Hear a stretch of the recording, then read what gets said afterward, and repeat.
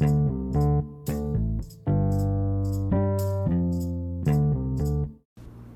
everyone, before we get going in today's episode, I just wanted to say again, thank you to those of you that listen consistently, or if you're new, welcome.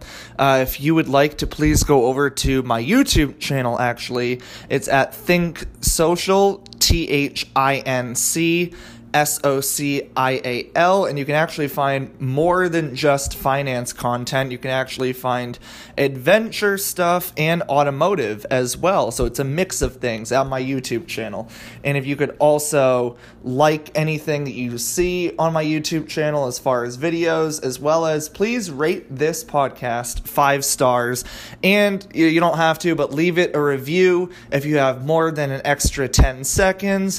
I really appreciate that on either Apple, Google, Spotify, Stitcher, Anchor, however you're listening to this podcast. Now let's get right into it. Thank you.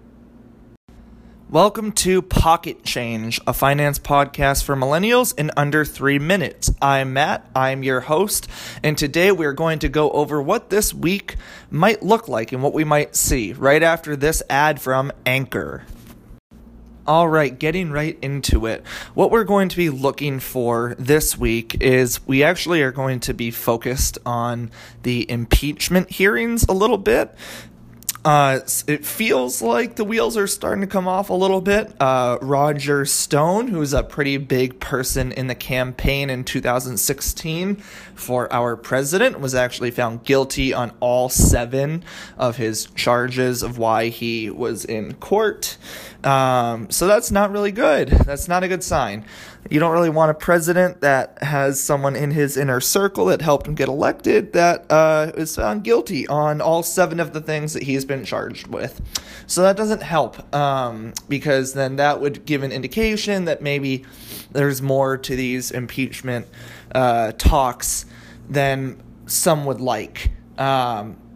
And any kind of fluctuation in the White House, as I've learned through the financial advisors that I used to sit in with, can cause a lot of panic with a lot of people, and a lot of people start asking questions to their financial advisors whenever there's anything that's uncertain, especially when it comes to the U.S. government, politics, and the president. That's actually really important, so please keep that in mind when you're looking at this week. We are also going to be looking into what is going to happen with the China trade deal. There's this supposed phase 1 that's supposed to have been signed, and there's something that's going on with the farmers as far as they're getting some type of bailout still, and they just got infused with more cash like yesterday, I believe Saturday.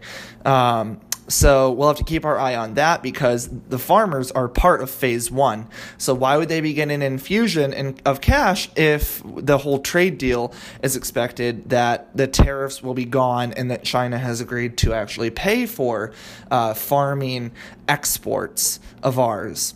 So that's just kind of fishy, and it doesn't really seem right. So we might see a dip in the market. Might see a dip in the market because of that.